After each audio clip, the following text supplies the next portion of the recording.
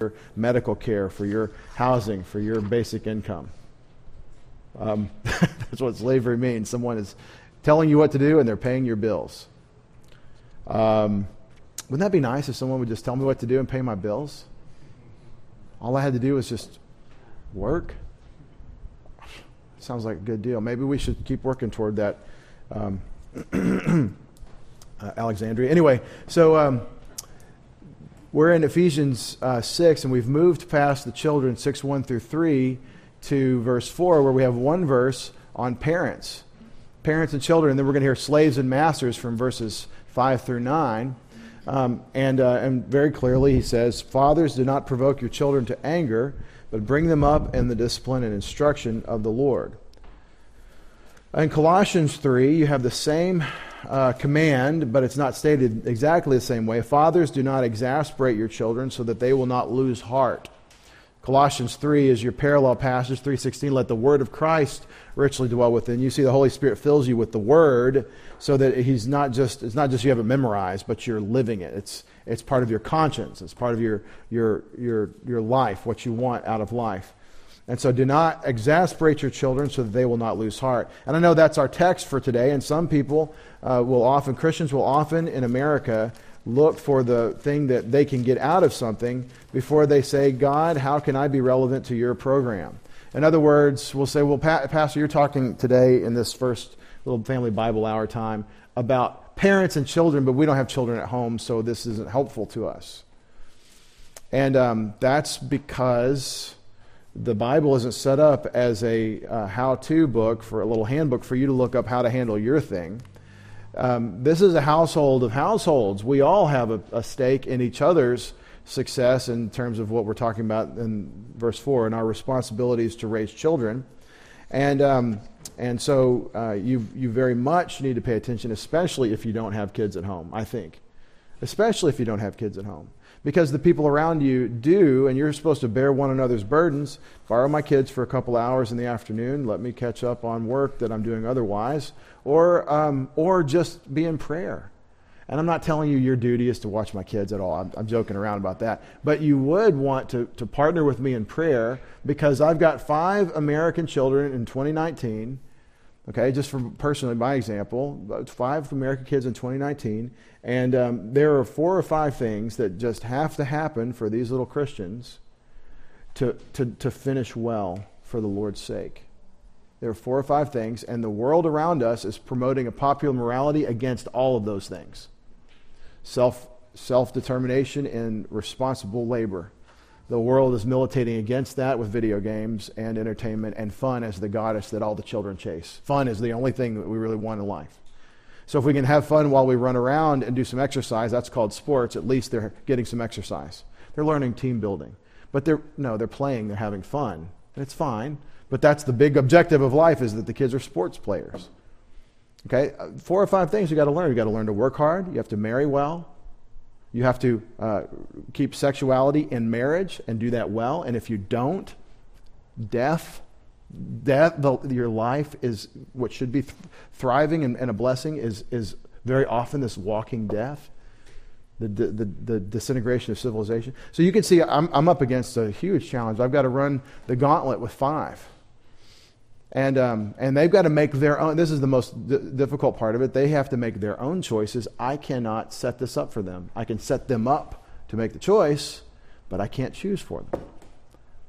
And we want to see them thrive. And if everybody thought that way, if we all thought that way, and really shoulder this load together, I think we would see long-term desirable outcomes of hardworking servants of the Lord Jesus Christ who marry well and raise godly children. And we will have done our job. That's the vision. That's what we're trying to accomplish. That's what Roseland's trying to do in his household. That's what you can partner with us in prayer. And so thinking through what this looks like, what is actually going on in Ephesians 6:4, it's just one little verse, but there's a lot of information here to kind of juice about what the job is. The fathers, literally, or fathers, do not provoke to anger. Par orgizo, para plus orgizo, which is to make angry or wrathful, but it intensifies it. The preposition intensifies the verb. So paragizo is a strong way of saying making them angry. Don't make your children angry, but rear or bring up or nourish ek trepho. Trepho, again, is a verb, and then you throw ek on the front of it, so it's intensified. And out, how do you raise out? You're looking at bringing them up to sending them, sort of, to raise them up. In the instruction or corrective discipline of the Lord. Now, my Bible says in the instruction, in the discipline and instruction of the Lord, and those are kind of like synonyms. And so I just want to spend a little bit of time on what these nouns mean and where they come from. Well, not so much where they come from, but how Paul uses them. And so let's start with the concept of what parents are not supposed to do. It's a very clear general command not to provoke them to anger, not to provoke them to anger or cause them to become angry. What in the world does that mean? What does it not mean? Let's have a little bit of a discussion. What does it mean not to provoke your child to anger? Think about it. You parents, you veterans, you old hands, young at heart but old hands at this, what does this mean? Don't provoke them to anger. What's that? Okay, yeah, the anger is a sin, and that's my first thought, is that there is a connection between what the parents do and the child's disobedience of God. So he picks a category and says anger, but you can generalize it and say don't cause your children to sin, and that's a no-brainer. So he's got a specific instance of not causing them to sin, not bringing about their sin. Now, what if parents and adults dealing with children in our country actually took seriously the responsibility not to make or allow to direct their children to sin? What if we did that? What would that look like? Now, what would be the responsibility of parents if they're going to not inspire their children to commit personal sin in thought, word, or deed against God? What would parents have to do and be? They'd have to set an example. That's right. What else? Think with me. Yeah, you got to discipline them and train them, and so they learn. You got to teach them. You're getting ahead of me, and we're gonna juice the other words for doing this. But think about this is the game of what am I thinking, because I'm not good at facilitating discussion. Yeah. Okay, yeah. So find a way where you're bringing them counsel and you're helping them learn instead of arguing and just back and forth all the time, right? And that's hard to do, especially as they get older, as they get up in years, 5, 6, 7. It can be hard to do because you're training them to think. And parents that don't train their children to think, guess what their kids haven't learned to do from them? Think. So they've learned from someone else how to think, and that's probably going to go bad if you're giving them to the world to train them how to think. So they got to learn to use their thinking and reason, and but their sin nature hooks up to their reasoning, and all of a sudden they're a little lawyer trying to get their way, right? So but what does this look like to cause to sin, or how would I avoid this? I think I would have to know what sin is. I think I would have to know, for example, that anger is a sin, and that I am setting conditions. So I've got to know something about the Word of God, and I've got to go know God, the God of the Word. So I've got to be a Spirit-filled parent who's filled with the Word by the Spirit so that I can actually know what's right. See, this is in context, therefore, verse 15 of chapter 5. Be careful how you walk, not as unwise, but as wise. This is about wisdom. Making the most of your time because the days are evil, so then do not be foolish, but understand what the will of the Lord is, and therefore be filled by the Spirit. What does God want? Right? And so guess what happens when you're not saturated with the Scriptures and you're saturated with the culture? You Christians, we Christians, when we're saturated with what Satan's world says is good, instead of what God says is good and holy and right. Had a great conversation yesterday. Christian. Really confused, really concerned, absolutely not thinking they're confused about why their pastor preaches against homosexuals. He spends too much time talking about homosexuals, and it's not nice, and it's not kind, and we should be able to love anybody. And the Bible says, love your neighbor, and we shouldn't care about who someone loves. And that's the argument. I said, well, did he preach against homosexuals or sexual sin? Did he say this category of people, or did he emphasize the problem of sin that puts someone in a category where God is bringing forth his wrath? I mean, which one did he do? And we couldn't get into that because we've got a perspective that God wants us to love one another. Here's the rationale. God wants us to love one another. Loving someone is permitting and affirming any choices that they make sexually. And therefore, my pastor is unloving and bigoted for saying this is wrong. I'm not making a straw man argument. That's the argument of the world, which is straw-brained. We're not thinking, we can't think anymore because we don't know the Word of God anymore. When you bring the Word of God into the conversation, what happens? Well, that was for that culture and that time, and well, after all, we have cars and computers now. We've moved on. So, in other words, I don't believe in the Bible anymore, and I believe what Ellen DeGeneres or whoever says. I believe what the popular morality says.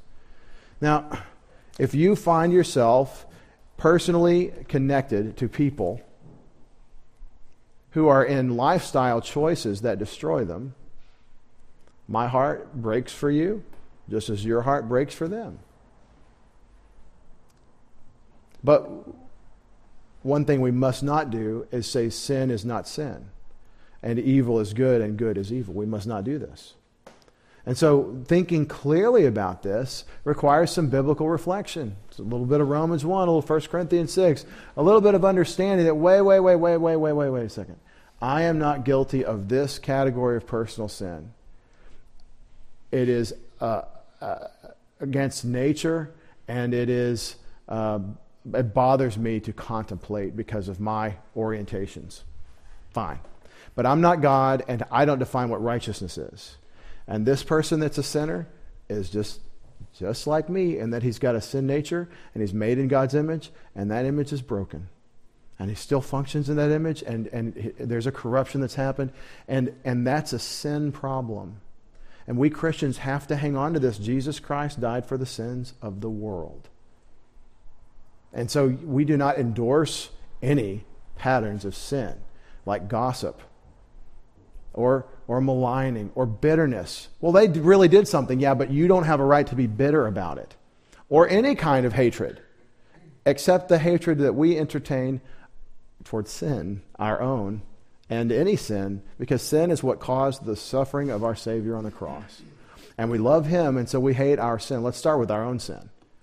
And so this is just Christian thinking about sin. S-I-N is the first doctrine to go, by the way. It's the first doctrine where people lose their minds. And so now the conversation is reframed in terms of love. You know what I think from Ephesians 6:4? I think that real love will never ask someone else to sin. Don't provoke your children to anger. I think real Christian love, I'll never, if I love someone, ask them to sin with me because I'm attracted to them. Sexual sin is not love in a biblical sense. Oh, but that's what they love. No, that's eros, and that's not what we're talking about. So when the sexual libertine argument from Satan's world comes to us and says, you are criticizing and rejecting and judging people for who they love, we are very clear-headed to say, let's ask the question, what do you mean by love? And if the answer is, scoff. I scoff at you for asking that. We all know what love is, okay? That's where the truth is in the details. Love is seeking God's best. Love is going to God first, and with the love He gives us in the power of His Spirit, shedding that abroad in us, we seek God's best for the other person. And we can love anybody. And the way you treat someone based on that is often dependent upon their choices. And how do you respond to the fact that they're making their choices? And so the street illustration should, I feel like playing in the street, yeah, but that's not good for you. Don't do that. My advice to you is don't go play in the street. But you don't understand. I was born feeling like playing in the street. Okay, but that's a problem. That's a problem in your lust and your sin nature. It's a problem you have. But you need to restrain your lusts. And we all have lusts, and we all have to learn to restrain them. Some sins, according to Romans chapter 1, there's a giving over. Some sins you never want to try. And that's why Satan's attack on our children today in our public schools is to popularize sexuality, because we're trying to get them to try and to experiment at younger and younger ages. And the reason we're trying to get them to experiment is because Satan knows that this is something you can be given over to. And back to provoking your children to anger. If adults did not encourage children to sin in our country, that would be such an amazing thing, if we thought of that as a priority. When the Apostle Paul addresses household codes, that's exactly, specifically what he goes to, is there are categories of mental attitude, personal sin, like anger, that you must not encourage them toward. You must protect them from. And now we're talking about framing relationships and how we behave and structuring things. And so I think what it means not to provoke my child or my children to anger means I've got to think. The last thing I want to do when I feel like provoking someone to anger. Now I want to ask you this question. How do you provoke someone to anger?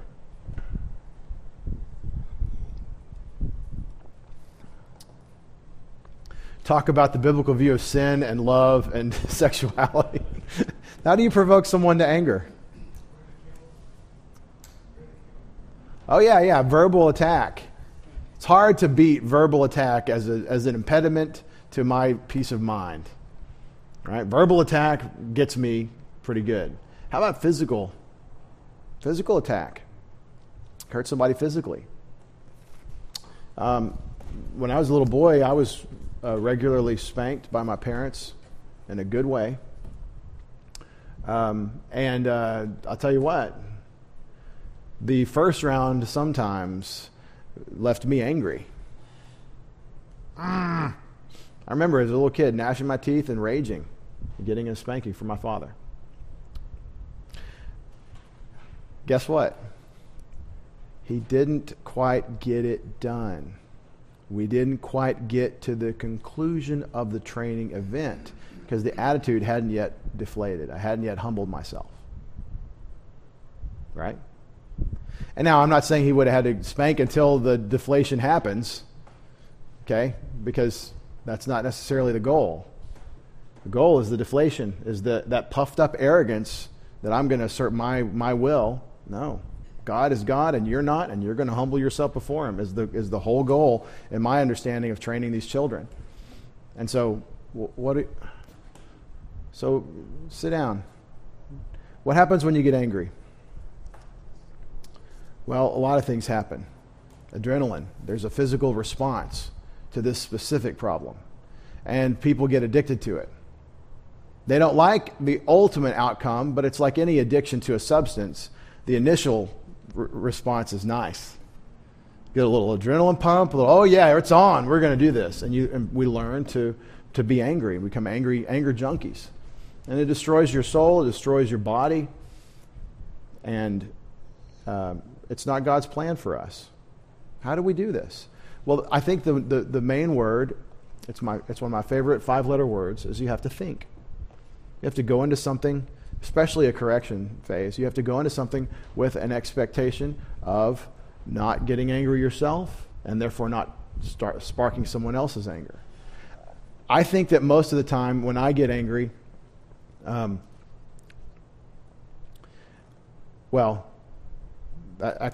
lots of times I get angry.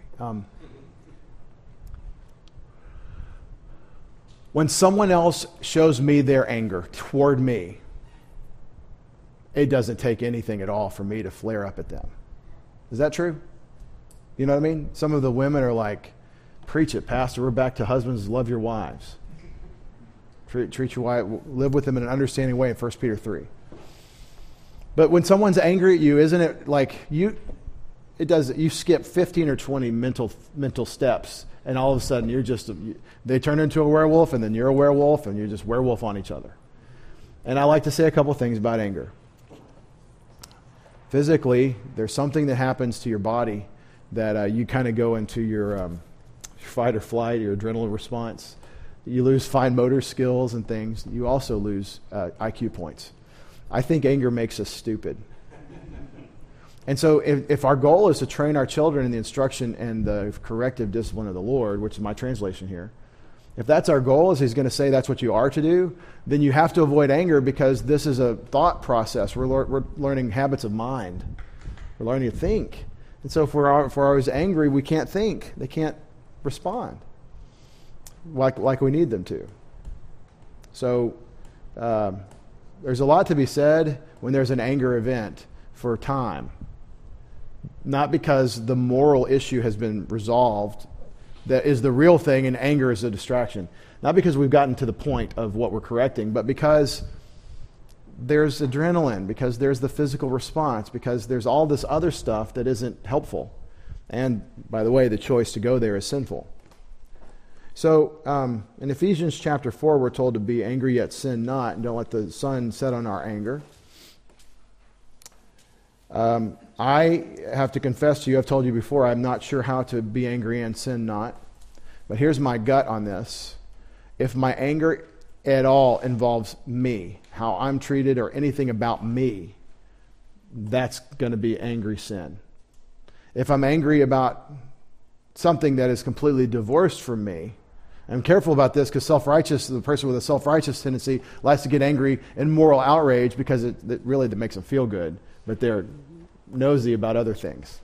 So I just want to caution you, most of the time when we want to say, well, am I angry and sinning not? No, you're probably sinning.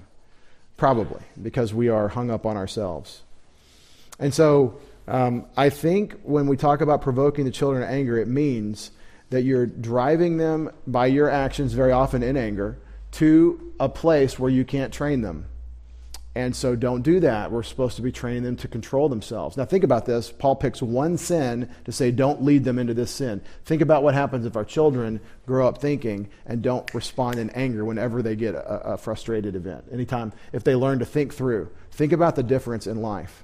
There is a movie that I can't recommend to you. It was recommended to me by one of you, but there are moral. I wouldn't want you to see some of the scenes in this movie, but it's called The Three Billboards Outside Ebbing, Missouri. I think it got awards a couple years ago.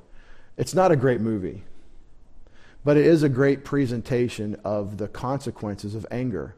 And the point of, I think, the thesis they're presenting in this objet d'art, that's this artsy film. What they're trying to present is everybody gets angry and makes bad choices in their anger, and that everyone just needs to count to 10. That's the whole point of the film, if you want to take anything wise away from it. Not provoking our children to anger is Paul's focus, and so we want to say, well, what are the other things we shouldn't lead them to do? Let's just start there and think about it. Now, here's what I don't think it means. My next thing in the notes, and there's space in there for you to write if you want. What does it not mean to provoke our children to anger? Oh, little Jimmy's not going to like that. Better not do that. Right? This is not talking about the child becomes the parent, or that the child now usurps parental authority and we make our decisions based on the child's preferences. That's not what he's talking about at all. Little Jimmy needs to learn that it's not about him. Right? And that's the hardest thing in the world, because we're arrogant in our sin nature and we think it's about us. And there's an anger potential in all of us that when someone shows us the mirror and says, hey, you think it's about you, isn't that nasty? Do you see yourself? And we get angry when we see ourselves sometimes. He's not talking about not training the children. He's talking about when you are exasperated, you need to handle you, because bringing your anger to them is not going to solve it, apparently. Because watch the contrast. He says, do not provoke them to anger, but rear them, bring them up, nourish them in the instruction and corrective discipline of the Lord. You have a job regarding child training, and this will stop you from doing your job. It's anger or instruction. That's the opposition. I'm not trying to get more out of the passage than it says, but I do want to say anger apparently short-circuits the process. Now, the Apostle Paul, I don't know anything about his parenting skills, or he never heard James Dobson radio broadcasts or any of that stuff. He never read any of the great books that have been written based on what he says. But he does have the Holy Spirit inspiring what he writes. So I think this should be where we focus our attention. This should be where our attention goes in terms of parents' responsibilities. Now the word bring them up. We've gone from par orgizo, to cause them to be angry, to ektrepho, to bring them up.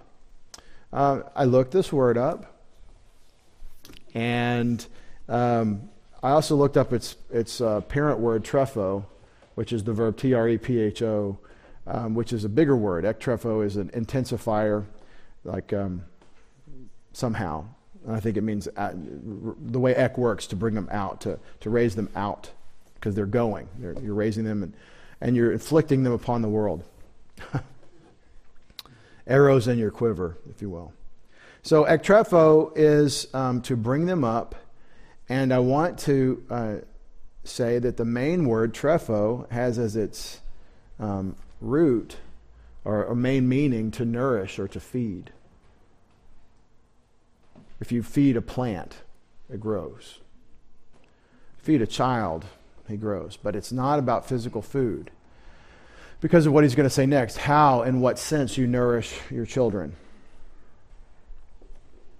Bring them up. What is involved in this responsibility? This is where I think we really blow it, because we're careful to make sure they eat. We're careful to make sure they have shelter and clothing, and they get everything, and they're on the bus on time at 7:15.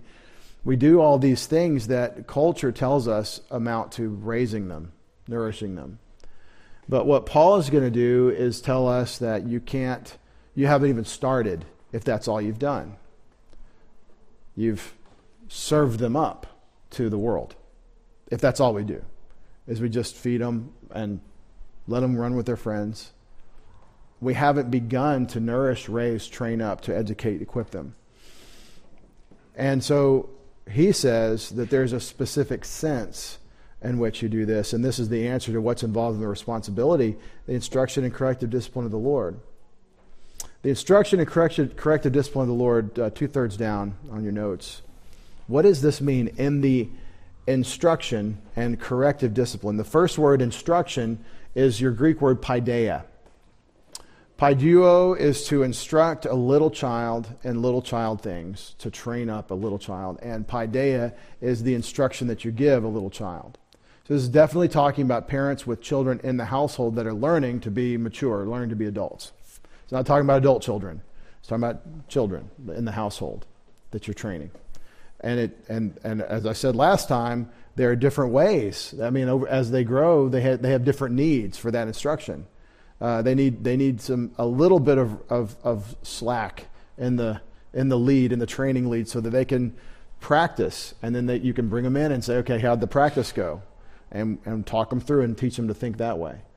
Oh, and they're always criticizing me. No, I'm the trainer who is instructing you to show you how to do this, and the method I'm using now is you go through the practical exercise, and then we review and look at what happened. And that's involved in paideia and the kind of training that we see here. But it's a general term. It's a very general word, training of little children. But it's for the Lord. It's in the Lord. It's His training of little children. So what do parents need to do who are going to train little children? If they're going to do it for the training of children in the Lord, what do they need to be? What's the requirement for parents? Why don't the parents of our culture do this? What's missing? Yeah, they don't have the Spirit of God saturating them with the Word of God so that they know what the little children need to think, know, and do and be as they grow up. See, if you've got children, think about this with me, little kids, as soon as they can contemplate, I'm me and you're you, as soon as they're relational, we're bringing them into a relationship with God. Oh, they can't understand abstract concepts like the invisible God.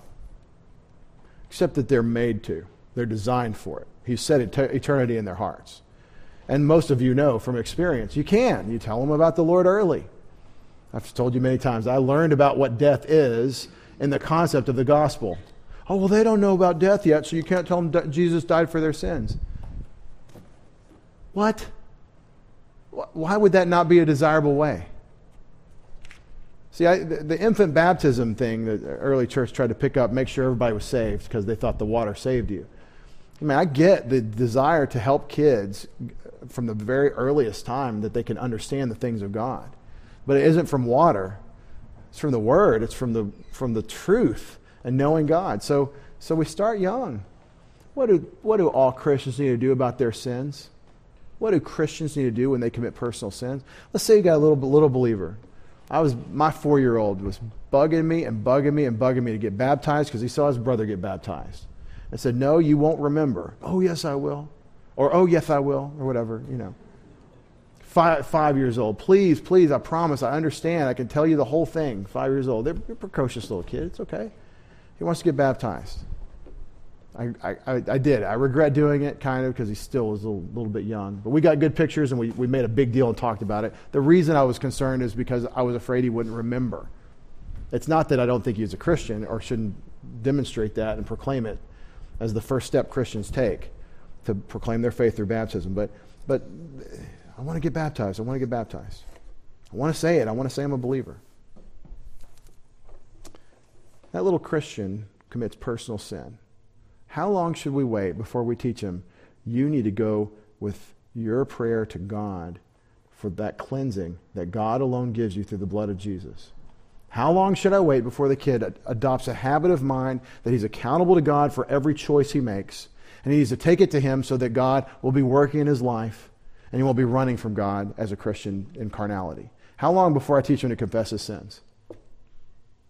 How often will I train a little child the habit of mind of, hey, God thinks what he thinks about this?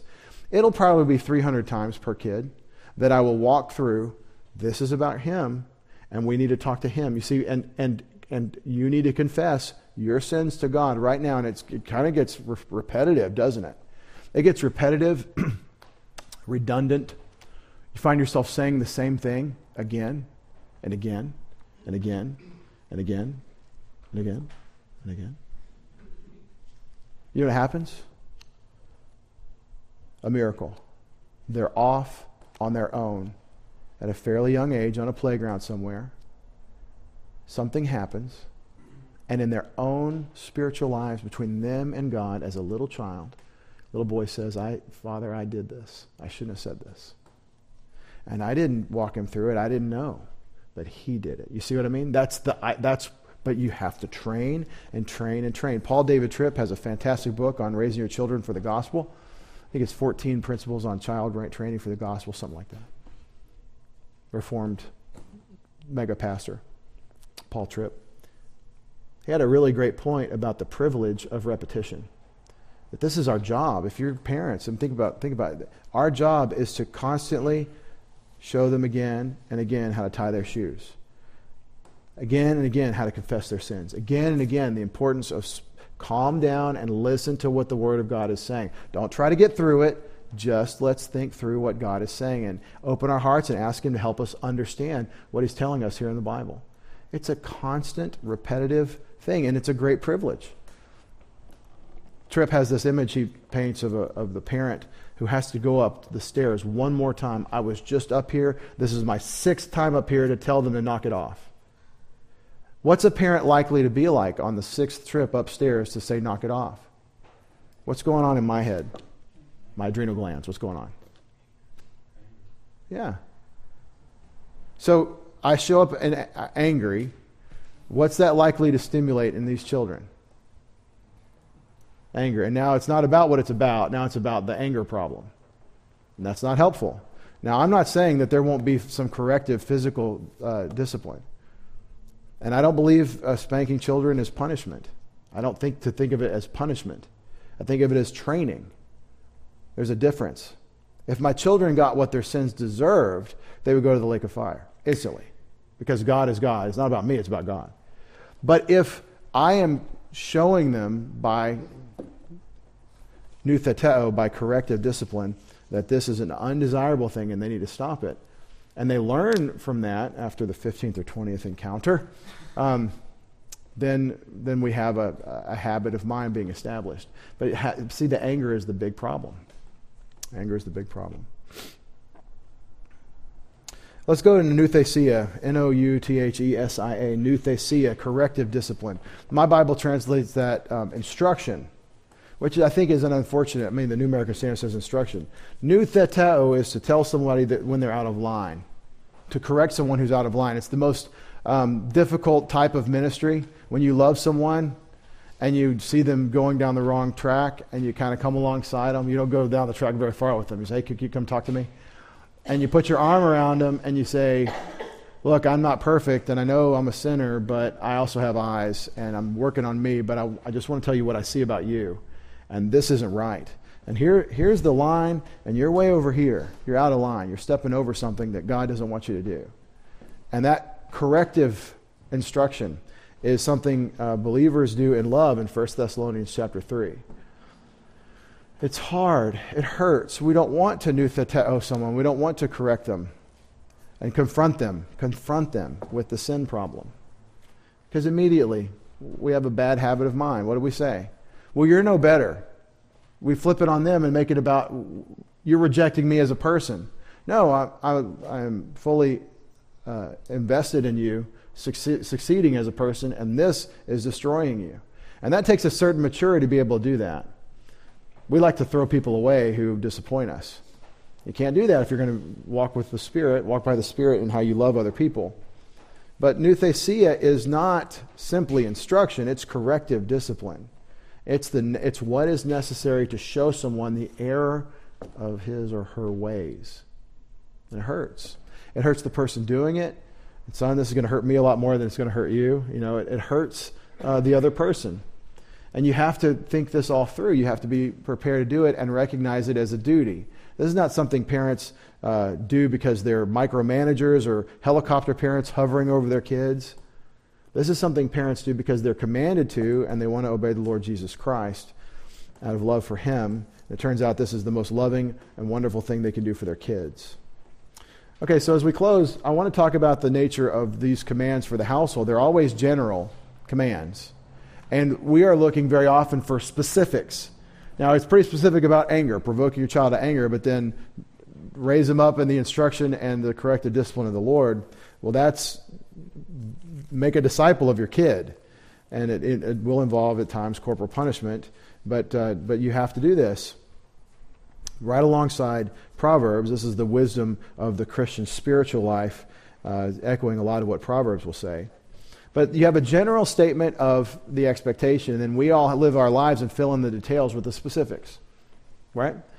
Like that sixth time up the stairs, and then I think it through. That's a very specific illustration or application of what we're talking about not provoking them to anger.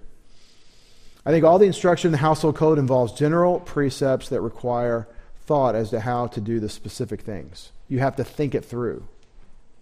And that's how God works. He doesn't say, here's your cookbook, and if you do exactly every step like I say, you get a perfect souffle. He doesn't do that. He doesn't do that. He says, here's the general thing, and you're going to have to think this through and work it. So I have a strategy for application, and it is the need for wisdom in James chapter 1, which tells you when you find that you need wisdom, what are you supposed to do? Ask God. What do we call that asking God business? Prayer. I'm often challenged, you're just telling people to read the Bible and pray. Well, let's start there. And then once we're done with that, we'll do the other things that the Bible doesn't say. Start with reading the Word and prayer. God speaks the Word, I speak back in prayer. That sounds like a relationship to me. So this is what I mean. You're going to do this. We're going to fulfill these commands and live this out in the power of the Holy Spirit in a personal relationship with God, and we're going to ask for wisdom for these details. Your prayer is that you might do what God has revealed in His will for you. Isn't that the prayer that God promises to answer in the affirmative? When God says, this is what I want, that's His will, and you pray in accordance with His revealed will, isn't that one that you expect to be successful at? I mean, God is honored and pleased when you go to Him and ask for what He said He wants.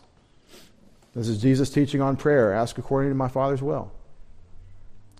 And that's what we need to do. Pay attention to what God's will is and then be on board with Him in your prayer life. Father, I want to raise my children in the instruction and the discipline of the Lord. I want to succeed at this. Don't let me fail. God, I don't know what this looks like in this specific instance. Give me wisdom. Do you know how many times I have to pray that prayer as a pastor when people come to me with questions? big things that are the specific details. The scriptures don't tell you about the specific. Immediately, I'm like, I'm doing the Nehemiah thing. You don't see me praying, but I'm praying. God, I need wisdom here. I don't know what to say on the specifics, but you know what is necessary, so direct me in your word. Help me understand. Help me think this through. So this is the moment-by-moment walk with God. This is how your relationship with God bears fruit in these relationships. Your prayer is a concrete way to obey all the household commands, especially for those in higher authority. Think about it. How will I love my wife? God, help me. What does she need? What can I do? Talk to God about it. He's going to make you successful. How can I train my children? How can I be a good boss? I don't know how to go in and come out. All the leaders in the Bible, I know we're over time here, but all the leaders in the Bible always say, God, I'm not adequate to the task. Moses says, I can't do it. God says, I'll do it through you. I'll be with your mouth. I made your mouth. I'll be with your mouth. You can do it. This is how leadership has to work. We have to say, God, you've given me the general things. Don't let me mess up. Let me be successful. And that's what he wants you to do. He hasn't given you the specifics because he wants you to call out to him for wisdom. Your prayer invites God's guidance into your moment-by-moment thinking about how to do what he's asked you to do. And so much different than putting this away and saying, well, we got to not provoke our kids to anger and raise them in the fear and instruction, the discipline and instruction of the Lord. What we need to do is take this as a challenge to constant prayer. And this is a time for you to do this right now. There are people in your life, maybe children, maybe grown children, maybe pastors' children, that you can pray for wisdom right now as to how you can be part of this process, this program of disciple making. I'll give you a moment for silent prayer as we close to think this through, and then I'll close us down in prayer for our household of households and this responsibility.